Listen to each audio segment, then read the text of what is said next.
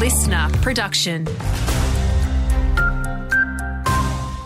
Hello, I'm Adam Hemmings. Lives and homes are now under threat from two fires burning in Bullsbrook north of Perth. An emergency warning is in place for the first fire that started just after 11:30 this morning near the intersection of Herd Road and Chittering Road. A second has broken out this afternoon near the intersection of Great Northern Highway and Wallyunga Road. A watch and act alert is in place there. Crews are also fighting a fire near Albany with parts of Green Range and Medlar now under a watch and act.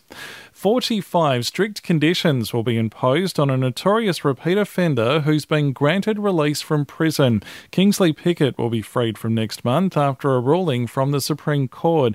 He has a long list of convictions, including the deaths of a pregnant woman and her young son during a police chase in 1991.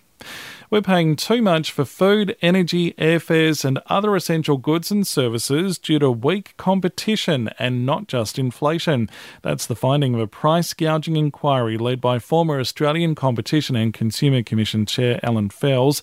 He says Aussies are hurting like a nurse who's struggling with a tough household budget. She has to make spending compromises every day. She told me there have been times when she skipped meals, lived off toast, worn shoes with holes in them for extended periods because she couldn't afford to replace them. A jet ski rider has had a close encounter with a shark off a Mandurah beach. A 2-metre bronze whaler bumped the jet ski around 100 metres offshore at Town Beach around 7 o'clock this morning. The popular area has been closed. To sport, and Steph Catley will lead the Matildas in Sam Kerr's absence for this month's crucial Olympic qualifiers. Veteran striker Michelle Heyman has made the 23-player squad after 6 years out of the national setup.